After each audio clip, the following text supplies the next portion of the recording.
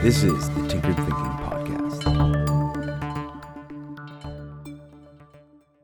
Episode 188, Customizing Autopilot. Set it and forget it is the protocol with any kind of autopilot system. Such systems we try to design so that they will take care of themselves throughout the duration of whatever important task we entrust.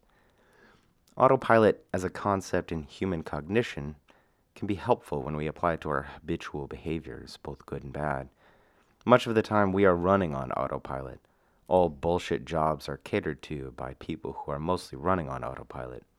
Few in such undemanding jobs require much more than being present and going through the daily motions required. In diametrical opposition to the bullshit job is the innovator, who is constantly trying to push into new territory where new and useful things might exist. Such innovators seem to have made a habit out of this difficult work, and to someone striving to do something more interesting with their life, it might appear not only difficult, but strangely paradoxical to make a habit of such agile and construct dismantling behavior. The difference is not as contradictory as it may first appear. A habit of innovation arises from a person who has customized their autopilot with a different set of rules. Like a random number generator that is designed to spit out anything but a pattern. Building a habit of innovation is more like building a springboard instead of a train track.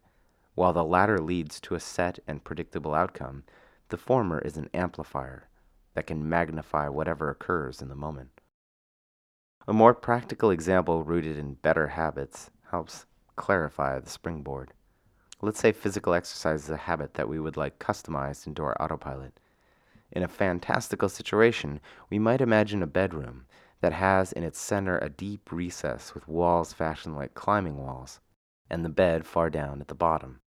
Such a strange setup would force oneself to climb up the walls every morning when starting the day. This would, in essence, be a way of taking the autopilot out of the person and designing it into the structures we inhabit.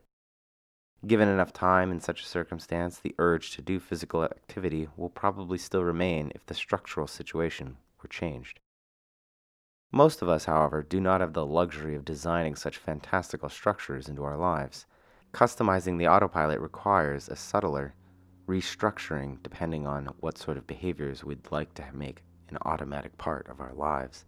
Some kind of innovative habit might be as simple as write something every day, period. A physical habit might be take the stairs, always, and then take them 2 at a time. We might even try to design traps for ourselves.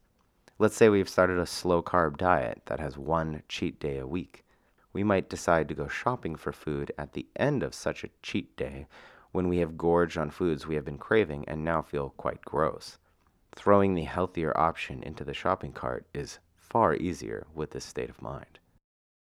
While life is short, and spending a single moment on autopilot might seem like a bit of a waste, it's also unrealistic, and in the grand scheme of things, the tendency to go on autopilot appears to be a fact of human behavior, but one that we need not begrudge, but one that we can use to our benefit. If we can mindfully customize it and endure those difficult periods of change and rewiring, we might find we progressively enjoy a better and better life because so much of the things that contribute to better life are now just a part of the autopilot. This episode piggybacks off of episode 44, Autopilot. If you'd like to explore the prequel to this episode, please check out that one next. This is the Tinkered Thinking Podcast. Thank you so much for listening.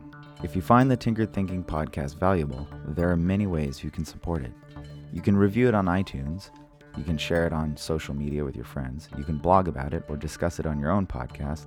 Or you can support it directly, and you can do this on the support page at tinkeredthinking.com.